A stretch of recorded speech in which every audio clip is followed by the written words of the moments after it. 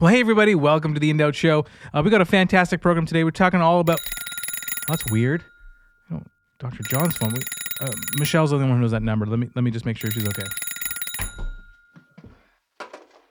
Hello? Whoa. Okay. Slow down. Oh, wow. We're just about to record an episode. Is there any way you could hold it? Okay, I'm on my way.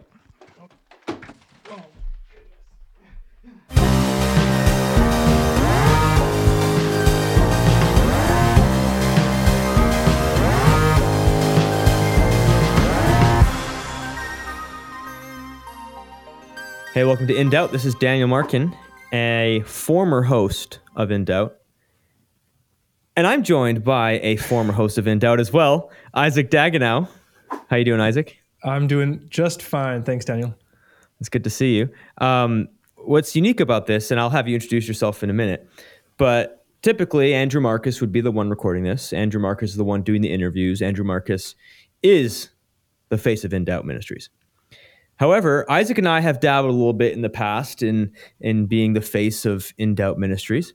And however, right now, Andrew's about to have a baby. In fact, right. At the time of this airing, his wife might be in labor. They might be having a baby. And so he reached out to us to say, hey, you guys are former INDOUBT employees, hosts, friends of the show. He said, why don't you guys record something? We said, sure. We want to help a brother out. And here we are. And we don't have too much of an agenda today. So why don't we start this? Isaac, tell us a little bit about who you are, maybe how long you worked for INDOUBT or alongside INDOUBT, and then what you're doing now. Yeah, for sure. Thanks, Daniel. No, and that's exciting for Andrew. So Andrew, when you do get a chance to listen to this, congratulations. This is really exciting. Both, you're already a dad, Andrew, of two. Now you're having your third. And Daniel and I are well aware of all the craziness that can come with it. So it's exciting. Yeah, so my name is Isaac Dagneau, and I was with INDOUBT from 2014 to 2018. I went through a lot of different changes. It started as mostly this kind of app, weekly app that kind of a neat idea there. Then it sort of transitioned into the podcast in 2015, I believe it was.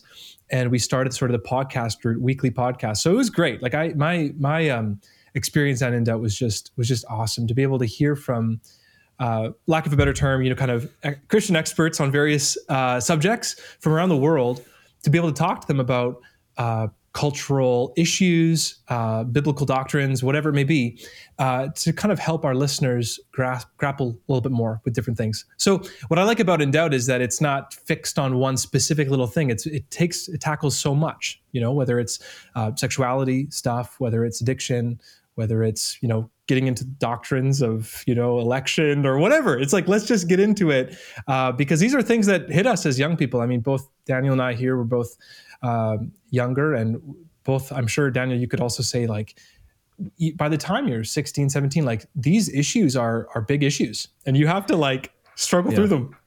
You got to struggle through them, and you eventually, you got to find an answer to them.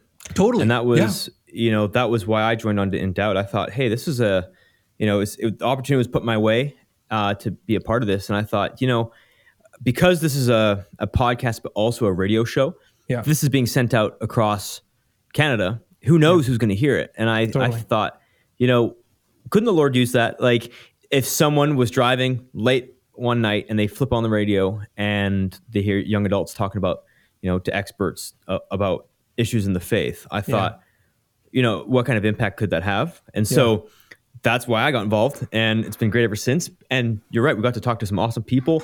Andrew's talking to some awesome people right now. I love the full emphasis on video they're doing right now, which that's a change too, and a shift from all the years of there was times where I was literally doing calls, but it was like a radio show. It wasn't a video. Yeah, absolutely. And so I remember talking with people, and you feel like you're talking over them, and everything's like, this has come so far. Even the software we're using to record this now is outstanding. So yes, I know.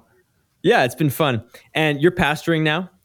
Yes. Yeah. So when I left INDOUBT, it was because an opportunity came at a local church in my hometown, and I always felt the whatever you want to call it, the calling to do local church ministry. So it all worked out, and so it was a really good transition from Back to the Bible. And even after in 2018, when I went full time into pastoral ministry, the guys, so the team at Back to the Bible, and INDOUBT, we still did stuff together. So I was still kind of doing different things. And even now, like here I am again on INDOUBT, and it's great to be able to support Andrew, obviously, and to support this ministry. So it's all good. And what about you, Daniel? Why don't you share a little bit about, just a little bit about where you're at? Because you used to be here. When I say here, I mean on the West Coast. Now you're over in the fields. I'm out in the prairies. So I always joke with people, I'm the first of many. Because I have people all the time asking me, hey, so how is Saskatchewan? How is it? I'm like, do you want to buy a house? Yeah. Do you want to have a family? Exactly. It's great. And it's truly beautiful. I really like it out here. The people are salt of the earth people. Affordability is huge.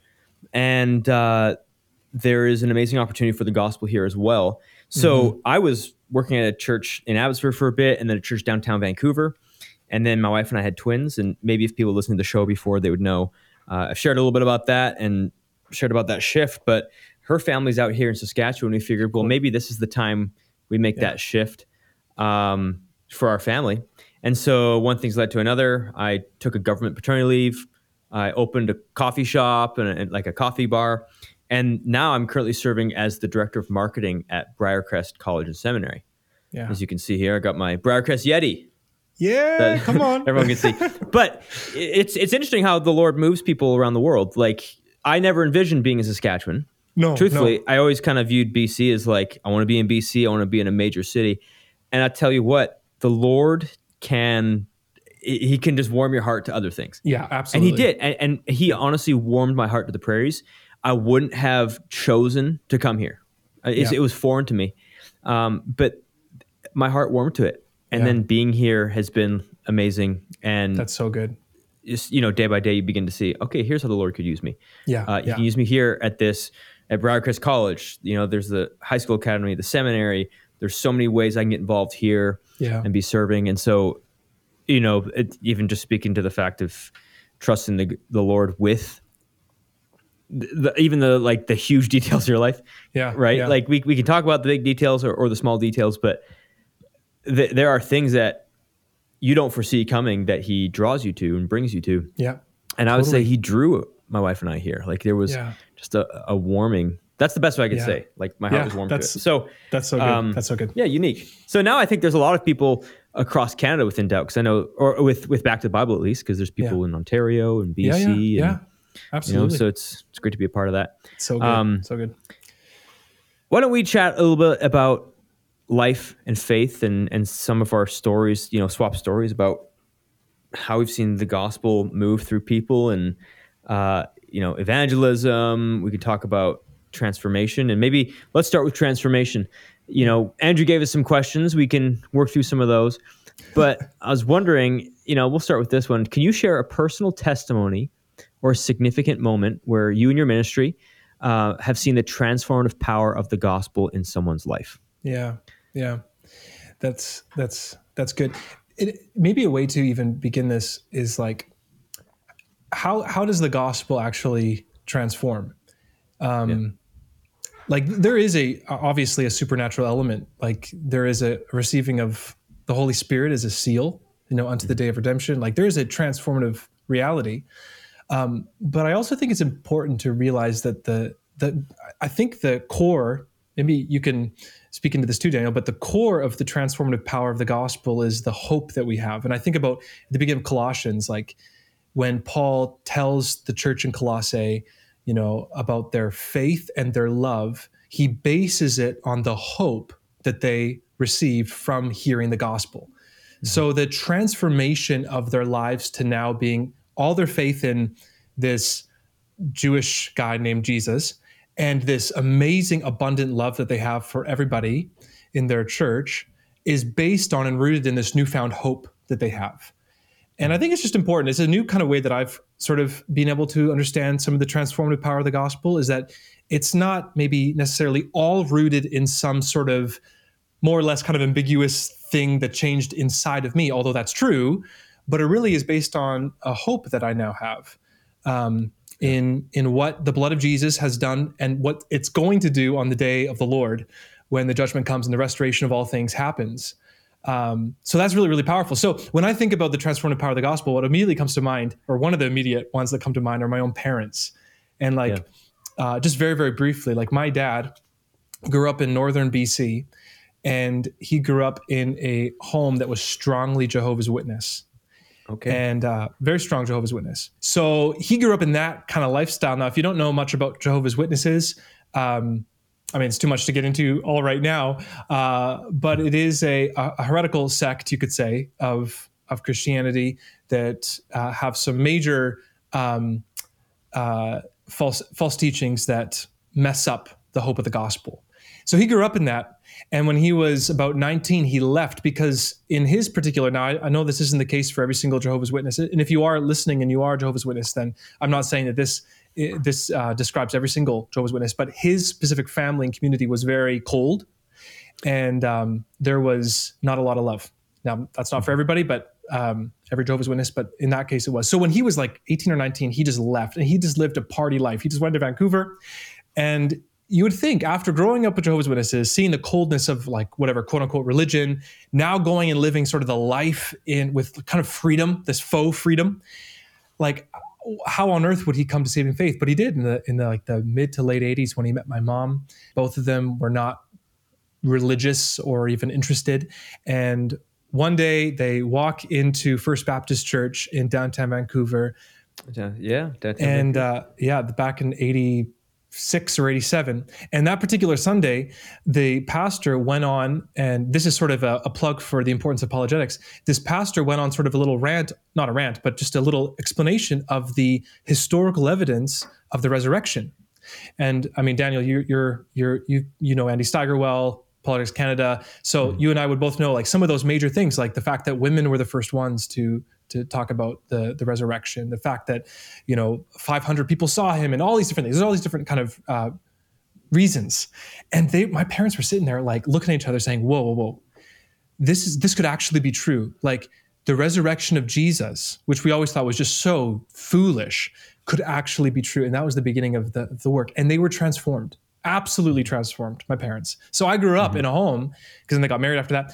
I grew up in a home where the gospel had really done something to two people that would have never, like there's no way. They were living in Vancouver, in the darkest city, you could say in many ways, just so much sin and whatever. And God transformed them. The hope of the gospel transformed them. And I grew up in that environment. And so anyways, that's what comes to mind. Like that's a personal testimony, because I'm their offspring of the gospel really transforming to people. But what about yourself? I would love to hear. Yeah. From you. I was going to make two comments just on your parents' story. One, which is so amazing. And, we get people all the time who are listening to the show who are new to the faith. And It's funny, like you come to faith in Christ and you can know like literally nothing about the Bible. Yeah. It's wild. And some of those people are some of the most excited people about the scriptures that like you'll ever meet. Like totally. I'll meet people here at Briarcrest who they're new to the faith. They're like, God saved me, and I came here because I want to learn and learn the Bible. Yeah, teach me the Bible. I can go here and learn and be taught, right? So it's not about where you start; it's about where you finish. And I was thinking about hope because when we talk about hope and transforming power of the gospel, there is obviously the Lord on His side of things, sanctifying us, transforming us slowly, right? That's a lifelong process. There's our side of things where we're trying to live out our faith every day, wrestling with things, going through suffering, going through joyous times of celebration. But what keeps us solid in those hard times is that future hope. Amen. Is we're always looking towards it. So it's just to tag on what you're saying, because of that hope is the reason why Christians continue and persevere. Yeah, that's so good. Because they have something to persevere towards, which is Christ. Yeah. And Him eternal. And the fact that even if it's not okay in this life, it will be one day. Yeah. And so I it's love interesting. You can get it's the same for the newest Christian.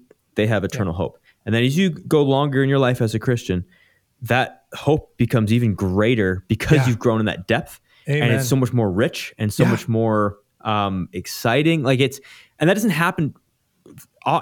We think it happens so quickly.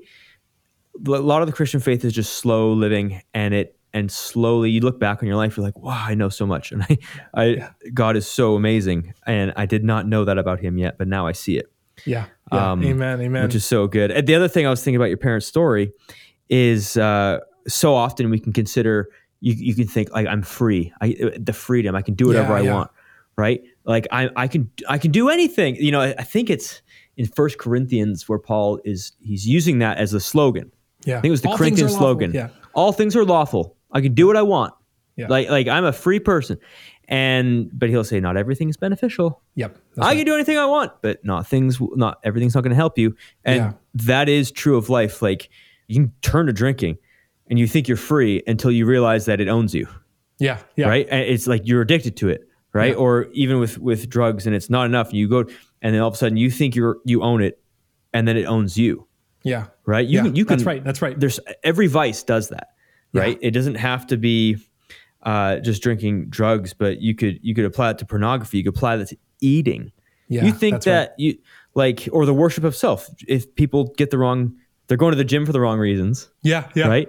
It owns them because it's this fear of not being strong enough, good looking enough that owns them.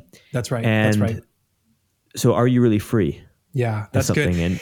That's so good, Daniel. And just to maybe someone's listening right now and maybe you're not a believer and maybe you are like listening to Daniel and me talk about this idea of freedom and you're just arguing with us because you're like, no, I am free. I'm not bound by the confines of religion and all this kind of stuff. But just understand this point. This really helped me understand the essence of the freedom I have in Christ. That's just a fancy way to say the freedom that I have as a Christian. Is this. The marriage is, biblically speaking, it is a metaphor of our relationship with God in the gospel. Mm-hmm.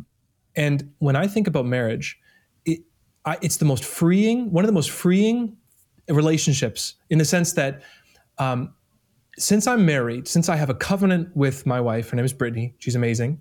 Because I have this covenant of marriage with her, I can go out to work, go out, whatever, do my thing. I can be hated. I can be rejected. I could be spat on. I could lose my job.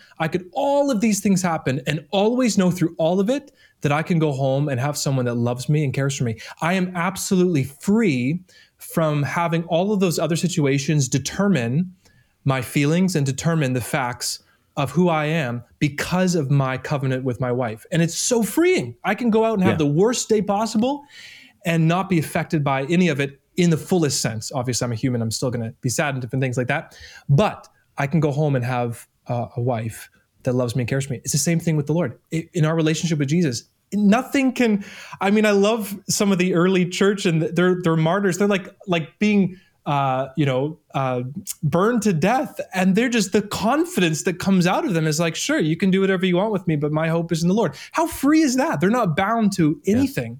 They're absolutely free. So I just want to encourage you, if you're listening and you're arguing with us saying, no, I'm free because I'm not bound by religion. No. Don't think of it that way. Like if you become in covenant with Jesus Christ, who is your groom and you're married to him, you are free from everything that this world is going to throw at you. Yeah. And there's another thing that we misrepresent freedom. Like sometimes good freedom actually has restrictions on it. Yeah, totally. And there's discipline that comes with that. Because if you think back to your marriage metaphor, if you went out and were just an awful husband, right? Slandering your wife, and then you came back and you weren't living in a way that was honoring or loving to her, right? That's not going to it's not going to be a healthy marriage, right? It's not going to feel freeing when you're with her. There's not going to be that relationship. The other image I've heard of this is when you see some of the most professional musicians in the world. Imagine you go downtown New York City and there's a guy, a solo act performing violin, right? Or if you see a professional playing the piano and you see them playing with absolute freedom, you're like, how do they get that good? Well, it's through years and years and years and years of discipline. Yeah, that's right. And like the shackles of religion, right? But it's through that, knowing what the bounds are and being completely free within that. That's good. And then, as I understand Christianity, it's not about withholding you from pleasure. It's actually about orienting pleasure and enjoyment That's good. to the things that actually will help you flourish. Amen. So the things that don't leave you empty, like, you know, if you want to talk about sex, a loving covenant relationship with your wife. Yes. Right. In the covenant of marriage with your spouse. Yes. The way God designed it, it's going to be filling. It's going to fill you up. There's no taking. Yes. There's giving and enjoyment, and that's right. That is flourishing. So yes, amen. Within even the borders, you know, the Bible says that I can't sleep around with who I want to, right? That I'm only supposed to be with one person. But do you know why? Yeah. It's because when you do that, you actually will feel more free as you live out the design of God. Amen. And I mean, from the very get-go, like I was just looking for in Exodus, I can't find it off the top of my head, but I'll have to find it. But when Moses is teaching the parents to set up like altars and whatever, and do these festivals for the sake of their kids, and when the kids ask, why are we doing this? Then the parents can explain. And in one of those contexts, you have Moses basically saying, like, all of the laws that God has given is not to like harm us. It's actually to cause us to flourish. And when you think about it very simply, like even look at the 10 Commandments, even some of the most practical ones, like don't kill, don't commit adultery, like these are really healthy. Like if we all lived by these, we would flourish. So I love that. I love the idea of our orienting ourselves to that life of flourishing. And that's what God wants. So anyways, that's a good little side thing on freedom. That was good. Yeah, that was good. So let me tell you my story. Come on. This is a childhood friend of mine who I love dearly. He's one of my best friends, and his life is a testimony of the gospel transformation. So, you know, he grew up going to church, grew up nominally, and, you know, he would come to youth. We go to youth together, and I think for a long time he would call himself a Christian. He was baptized, and, you know, I remember being at a Hillsong concert and seeing him with his arms raised and enjoying the worship of God. And then just slowly began to drift away from that. And the girl he was dating at the time, who's now his wife, wasn't a believer. And their lives became, you know, I think further and further away from God. And at the time, you know, I was going off to college, coming back, we'd be spending time together. And there came a point where they were living together and they wanted to get married. And I had there was a good chance that I was going to be invited and potentially even involved in the wedding. And I felt really conflicted about that because here's my friend who said he was a Christian, living with his girlfriend. They love each other. They're committed to each other, but still they were living in sin. And I told him, I said, you know, I struggle, like the way you're living right now. I don't know if I can, if you're calling yourself a Christian, you're not, like, and I asked him straight up, I said, are you actually a believer? Like, you know, like, and he was very honest. He said, no. He's like, the way I'm living now, I wouldn't say I'm a Christian. Yeah. Right. And it was like the most honest answer because it was like, well, good. Now I know how to kind of approach you. You know, I don't have to like be, calling you towards either like repentance, like I had been. Yeah. Right. That's right. Now it's like, okay, now I can call you towards faith, and you know, ultimately true repentance. But it was like, you're a non-believer. I'm going to treat you like someone who doesn't believe. Yeah. And so that was a big moment in our friendship. It was hard because I had expressed, like, if your girlfriend's not a Christian, your fiance's not a Christian, you are, that's going to be difficult. And that's hard for me it's going to be hard on you. Yeah. And so there was tension there because of that. Yeah. And, you know, they got married. I went to the wedding and was able to be there. And the Lord began to really work in their hearts and transform them. And they got super involved. Both of them got involved in church and both got involved serving. Wow. And recently they had, a crazy pregnancy where my wife and I had triplet girls. They also had triplet girls. Wow. My wife and I, early on in the pregnancy, we actually lost one. And they, after 259 days in the hospital, they lost one of their little babies. Wow. This beautiful little girl who is fighting, the strongest little girl you ever see. And the Lord took her home. Wow. And because of what Elise and I had gone through with our girls and the crazy traumatic pregnancy of having twins and then them being born at 33 weeks, the fact that, here's what's wild. What I was going to say is we knew what they were going through. We knew what a lot of those meetings were and how difficult and trying that is. But we had never had to go to the hospital, like our girls in the hospital for 2.5 months. Yeah. So because they were born at 33 weeks. But we didn't have one that was still in the hospital, right? And brought the other two home and having to have surgeries. But here's two childhood friends who lived 5 doors down from one another. Both their wives conceived spontaneous triplet girls. That's crazy. Both women deliver on 33 weeks to the day. Wow. So I want to ask somebody one day, what's the probability of that? Yeah. And so anyways, their little baby passed. And I was able to go to the funeral, and I was actually honored. They asked me to speak at the funeral, and because of we've been in close contact and we've been talking a lot because with them and grieving with them and celebrating with them when there was joys and crying with them when there was sorrow. And I asked the question. I said, "What are the odds of that?" I said, "There's only 2 explanations.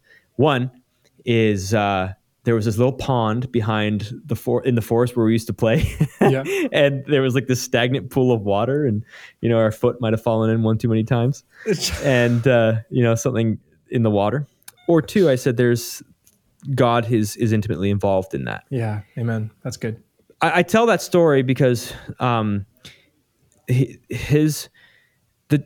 what they went through, but the hope that they had at the same time, like the Lord sustained them. He's been transforming them.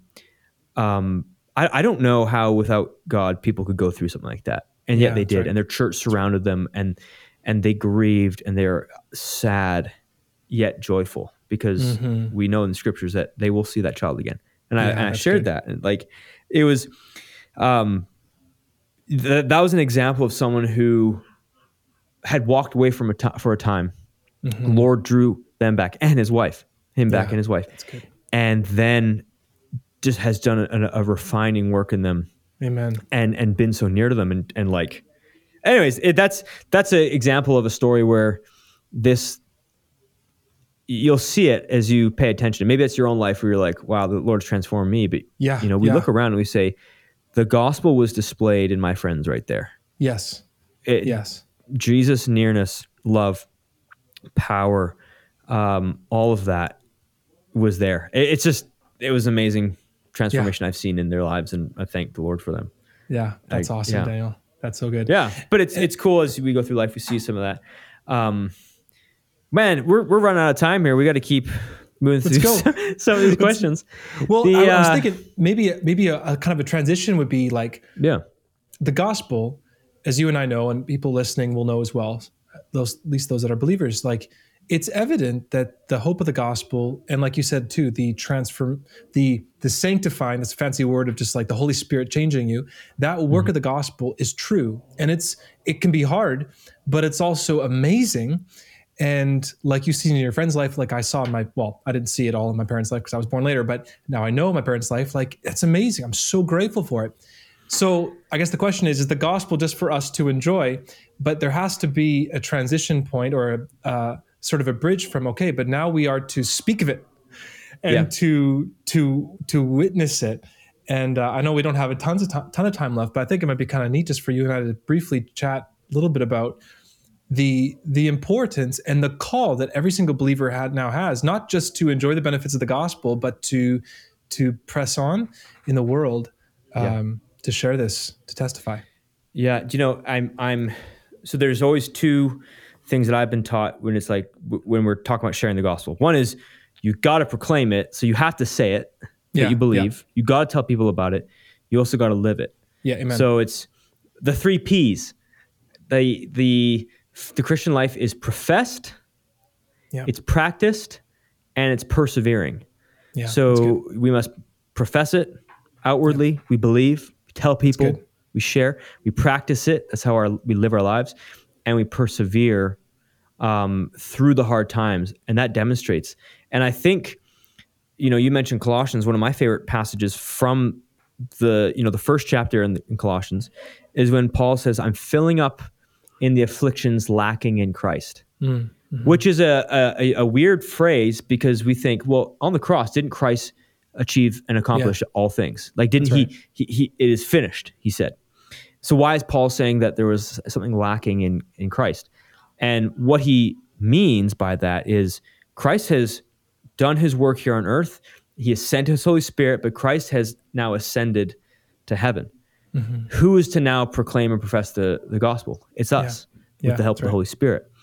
And the afflictions we face, our suffering sometimes is the greatest professor and practicer of the gospel is suffering.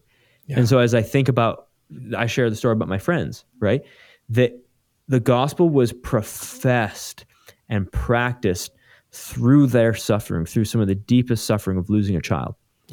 And so that is an interesting thing I always think about with that passage in Colossians. I don't know if that kind of was what you're meaning by that, but why don't you share a little bit about what you think about when we think about professing the gospel? No, I think that's great. And it's true. Like, I think it's interesting that, especially in light of that passage that Paul says in Colossians, thank you for that explanation. That's good.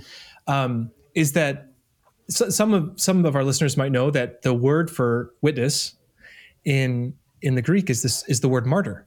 It's the same word. And I just think that's fascinating, not because we are to read that and think, okay, if I'm going to be one that testifies, that professes the truth of the gospel, I'm going to be a martyr. I don't think that's the purpose of why that word is that word. But if we remember back to when Jesus, calls those that would like to follow him, he says, you need to deny yourself, pick up your cross daily, and follow me. And what I think is important, just like Paul's life, if you look at Paul's life in Acts and look at Jesus's life, it's kind of weirdly symmetric, like weirdly comparative. Like they do the same thing. They are falsely accused. They go to the highest court and then they die. Well, we don't see Paul die in Acts, but we know in history that he did under Nero. And basically this idea of picking up your cross is you're picking up the life of Jesus. And the life of Jesus, that when we say that like that in the Gospels, it's the life of Jesus pre-glory. It's pre-glory. Glory's to come. And so the life of Jesus is shaped like a cross. I remember reading a book saying when we follow Jesus, it's going to be a cruciform life until the day of the Lord comes or until we die. It's going to be a cross-shaped life. And we shouldn't expect anything less. Like that's going to be, or more, like that's it. It's a cruciform life. It's going to be a life of suffering. And it's amazing that when you see, like our church is going through the Gospel of Acts. And you have like Peter and John, right there in Acts chapter 3, after the healing of the crippled man. And this is a sign towards, to the power of the name of Jesus. And they go to prison. And it says right after they go to prison, they're arrested, that tons of people heard the message, tons of people believed, and now the amount of disciples went up to 5,000 people. So their suffering, which later on they rejoiced because they were counted worthy to suffer with Christ, their suffering produced, you could say, so much salvation. So many people were able to understand the truth of who Jesus is in light of that day to come. And I love that. That's just an amazing picture to understand that it's part of our witness is going to be that I think it's important that we realize, actually I have this written down from a book that I was reading. This is what the author says: those who would follow Jesus and proclaim him as judge of the living and the dead must be prepared to die for their faith.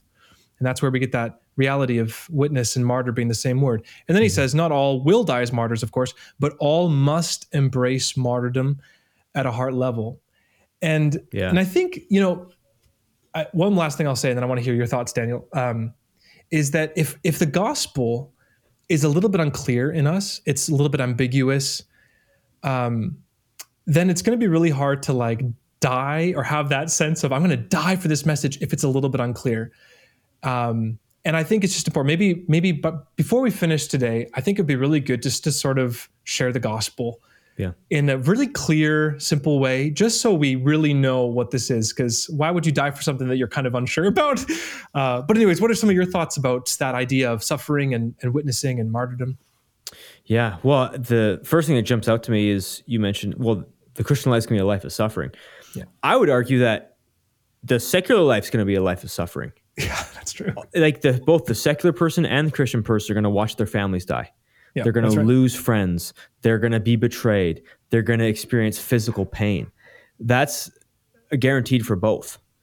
And yes, there might be more types of persecution and intentional suffering aimed towards Christians. But would you rather, and this comes back to hope, would you rather suffer with no hope or suffer with hope of the fact that one day it won't be so? That's right. One day there won't be the suffering. One day all will be made right. That is I often think about Peter's words when Jesus said something very controversial. A lot of people start to walk away from him. They're all being like, why'd you say that? And Jesus says, oh, you going to go too? You going to go away with them? Why don't you leave with them? Yeah. And Peter, whether he said it kind of dumbfoundedly, just that he's like no filter and just saying how he feels in the moment, or he was very certain of it. Peter says, to whom shall we go? Yeah. Where? You hold the keys of truth and life. Yeah. Like, where else would I go? Am I just going to go to back to my dark room and just sit in the darkness to nothingness?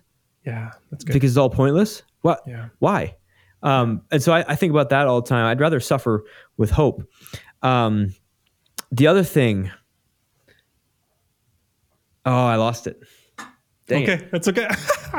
I love when that happens. There was two. Not really. I know. There was two. It's the worst though. It's when it happens when you're doing a show. Suffering with. Dang It's it. gone. It's not as bad as saying, because there's three things I want to say, and then you say two things and you just move on. That way you can know people didn't remember. Because how are people really paying attention? Exactly. I guess that happens. You said there'd be 2 points. That is one of the funny things actually is, with preaching and doing stuff is I know. Afterwards, you probably feel this all the time. I come off the stage, look at my notes. I cannot believe I missed that. I know. I missed an entire point, like my crystallized perfect lines, stuff like that. I know. And then people come up to you and they have no idea.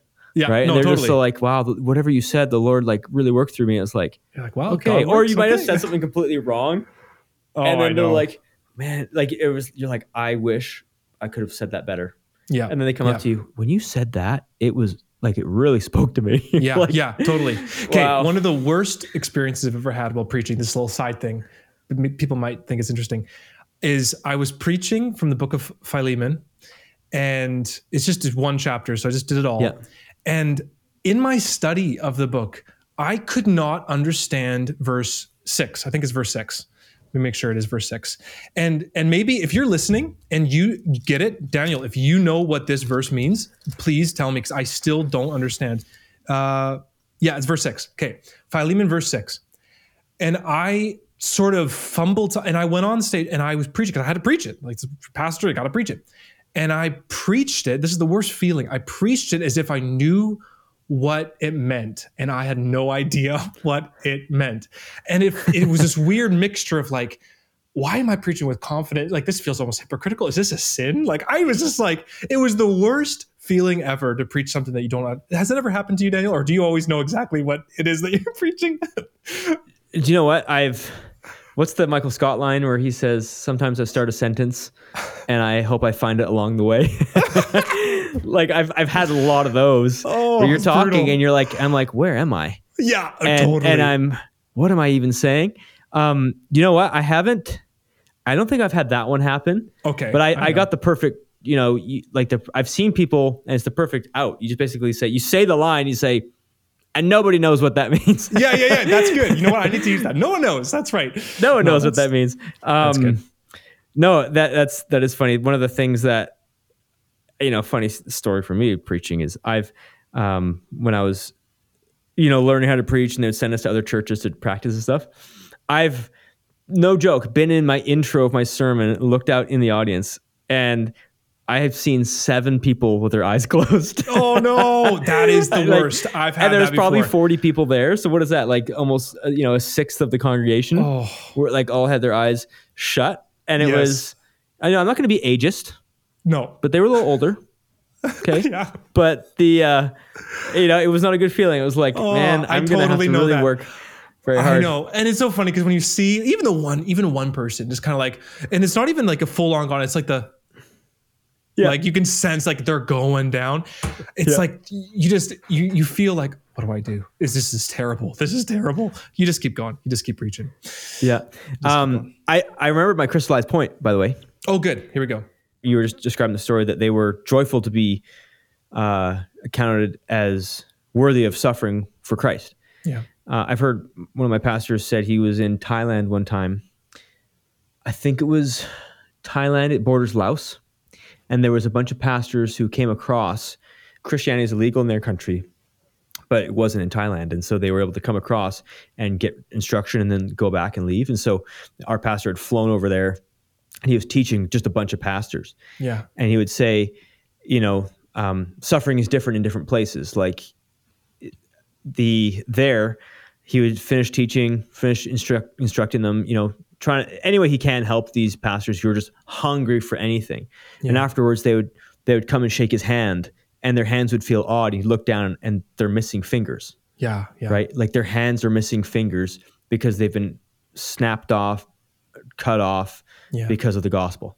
Because they've been trying to share and they've been ousted as Christians and punished for trying to teach about who Christ is.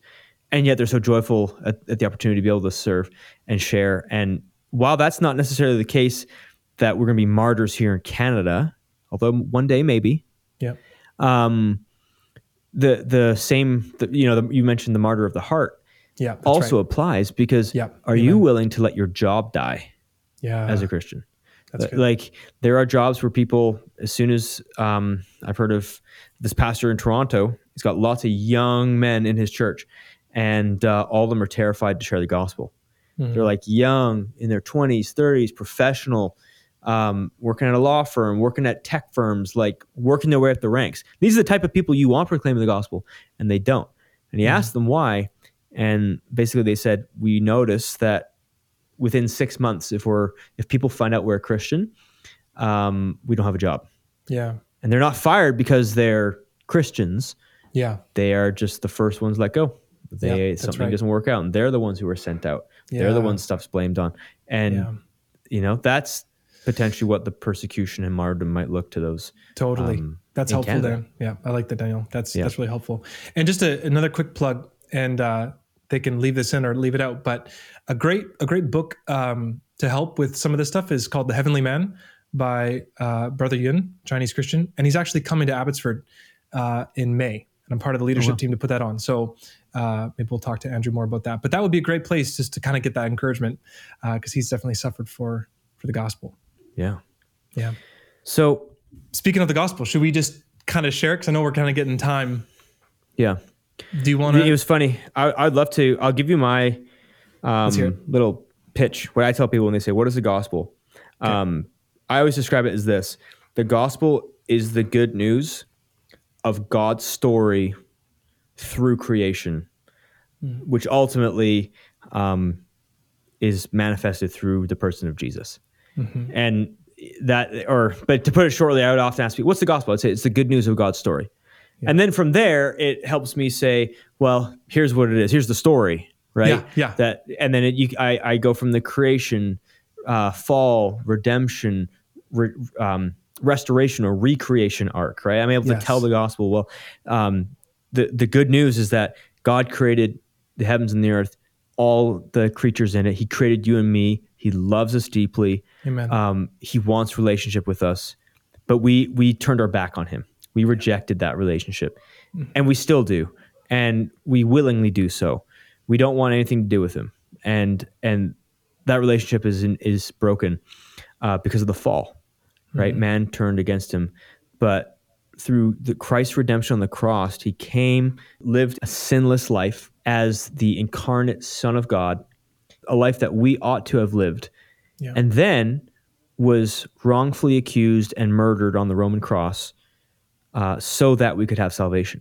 Amen. And by that, all we have to do is say, I believe in what he did. I believe what he did was true and real. And I don't understand it, but I deep down can't explain it. Yeah. But Jesus is who he said he was, and I believe that. Amen. And then ushering in will come a recreation. So we are recreated. We are a new creation internally, and the gospel transforms us. But then Jesus will come again. He'll usher in the new heavens and the new earth. Amen. And full restoration, recreation will happen. So that's, as I understand the gospel, Amen. But there's so many different ways to tell it. How do you share it with people? No, that's good. That's good. And I was actually just thinking today, and I love how you emphasize the recreation part, because sometimes I think that can be lacking in our North American context. We just say he died, and now when I die, I go to heaven, and I'll just believe. But really, he came to die for us so that when we die, we'll go to earth. It's just going to be a new earth. We're not going to be floating up in some sort of heavenly Greek kind of idea of clouds. It's going to be a new heavens and a new earth, where we're going to be living with King Jesus as the King of the world. And it's just amazing. So your gospel explanation was awesome, Daniel. I think the hope is the fact that this King of Israel has come 2,000 years ago to basically do the work of the death and resurrection, so that it's a sin offering, so you call in your kind of creation, fall, redemption. This is the redemption part. Like, we can look back on that, and by faith, like you said, just believing in it, believing that his blood forgives us of our sin, is all that's needed, so that when the day of the Lord comes, when that moment from this age to the age to come, because there's going to be, it's fixed. It says in Acts 17 that it's a fixed day. When that day comes, you and I don't need to buckle in fear that we're going to experience the wrath of God, because we've believed in the blood of Jesus to cover us of that day. So it's awesome. So we can live with joy and confidence, knowing that when that judgment comes, we're going to be judged faithful. We're going to be justified. That's the fancy word, right? And walk into that new creation with Christ. Absolutely. Like I often have thought and feared that time where it's like it's like the courtroom scene. Yeah. Oh, so you're a Christian, right? You believe? Tell me why I should let you into heaven, right? We're standing before them, and just basically saying, you have no reason to send me. Yeah. But I plead the blood of Christ. Amen. Amen. I believe what he did. Yes. And I did my best in this life to try and live like that's true. Yeah. That's all I can do. I was baptized. I gave my money. I tried to serve the needy. I served my brothers and sisters in Christ. I did all I could because I believe. And that's ultimately, but it sounds so simple. I know. Yeah. But what makes it so hard is the fact that we have to acknowledge and say we can't do it. Yeah. So it's kind of backwards. You get in by, it's not like you get in because because Jesus did the group project for you. Yeah, totally. Right. And you're like, I believe in what he did. Yeah. And so, it's an amazing thing. And then, because and when we say with the gospel, oftentimes we'll say, explain the gospel, people will say, well, Jesus died for my sins. That's true. But I often like using the creation, fall, redemption, recreation, because it's more than just he died for my sins. I think it's helpful for me to be able to explain the story. That's good. A grander scope. But that's so good. You mentioned we get to see our brothers and sisters again, and friends and family, and we lost a little baby. I believe that we'll see that little baby. Amen. Absolutely. And I said at my friend's funeral, I said to him, I believe that you're going to see your baby one day, and that child's walking with Christ and is waiting for you now to come join. And I said, I believe that your baby, your little girl probably lives 5 houses down from mine. Yeah, that's awesome. Except this time the streets are of gold in the realm of our Savior. And it was so good. Yeah, just so hopeful. It is. So, there you go. there's a discussion for you. That was awesome. Isaac just chatting, and yeah, totally. We could just go on. Maybe there's some rambling. Yeah. It was a little bit of fun too. Sometimes it's nice to listen to rambling. It's good. I actually like that on podcasts, because I feel like it's not so produced, but you feel like you're in a conversation with people. Totally. And we hope that you enjoyed being along for the ride today with us. And that's good. Who knows? We might be back in the saddle again with In Doubt. We'll see. but it was a pleasure. Isaac, why don't you send us out with your old Sure. In Doubt? Yeah. You know, your outro. Maybe it's changed these days, but I could probably find some scripts on my notes here on my computer. No, the but script. my old scripts. I mean, I didn't use scripts. Of course not. No. No. You had yours memorized. I was always impressed by that. Always. No, but I will say this, though, is just a way to kind of outro, is that I'll speak, both Daniel and I can speak for Andrew and for the ministry of In Doubt and even for Back to the Bible, that we will never hold back from preaching the blood of Jesus and that reality and the hope of the gospel. And that's just, I want every listener to know that we can faithfully speak for Andrew in that sense, that's the point of this, because without the blood of Jesus, there is no hope ever. And like Daniel said earlier, I'm going to suffer in this life as a Christian, and my non-Christian neighbor is going to suffer. And but who would you rather be, the one with hope or the one without hope? And that's kind of the reality. And because of the blood of Jesus, Daniel and I, Andrew, our kids, and all those listening, like, you have hope, or you can have hope, and it's free. And that's the beauty of the gospel. It's free. It's grace. It's undeserved favor. It's undeserved blessing. It doesn't make any sense to us. And so if you're proud, you won't receive the gospel. So humble yourselves, like kids. Humble yourself and just believe. Yeah. And if you're proud, you will be crushed. Like, it's coming. Yeah. And you will be humbled. That's right. And that is, it's how life works. I think it's how God works. Yeah, that's right. And even as Christians, we can be proud and we get crushed. Totally. And it's a good reminder that Amen. Actually, that's good, Daniel. I am a disaster. My life isn't perfect. I'll never live a perfect life, but there's one who did. Yes. And his name is Jesus. And That's so good. In him we place our trust and who we follow. Amen. That's so good. Well, thank you everyone for listening today. It was a pleasure to be with you, and Andrew will be back very soon. Talk to you later. Bye.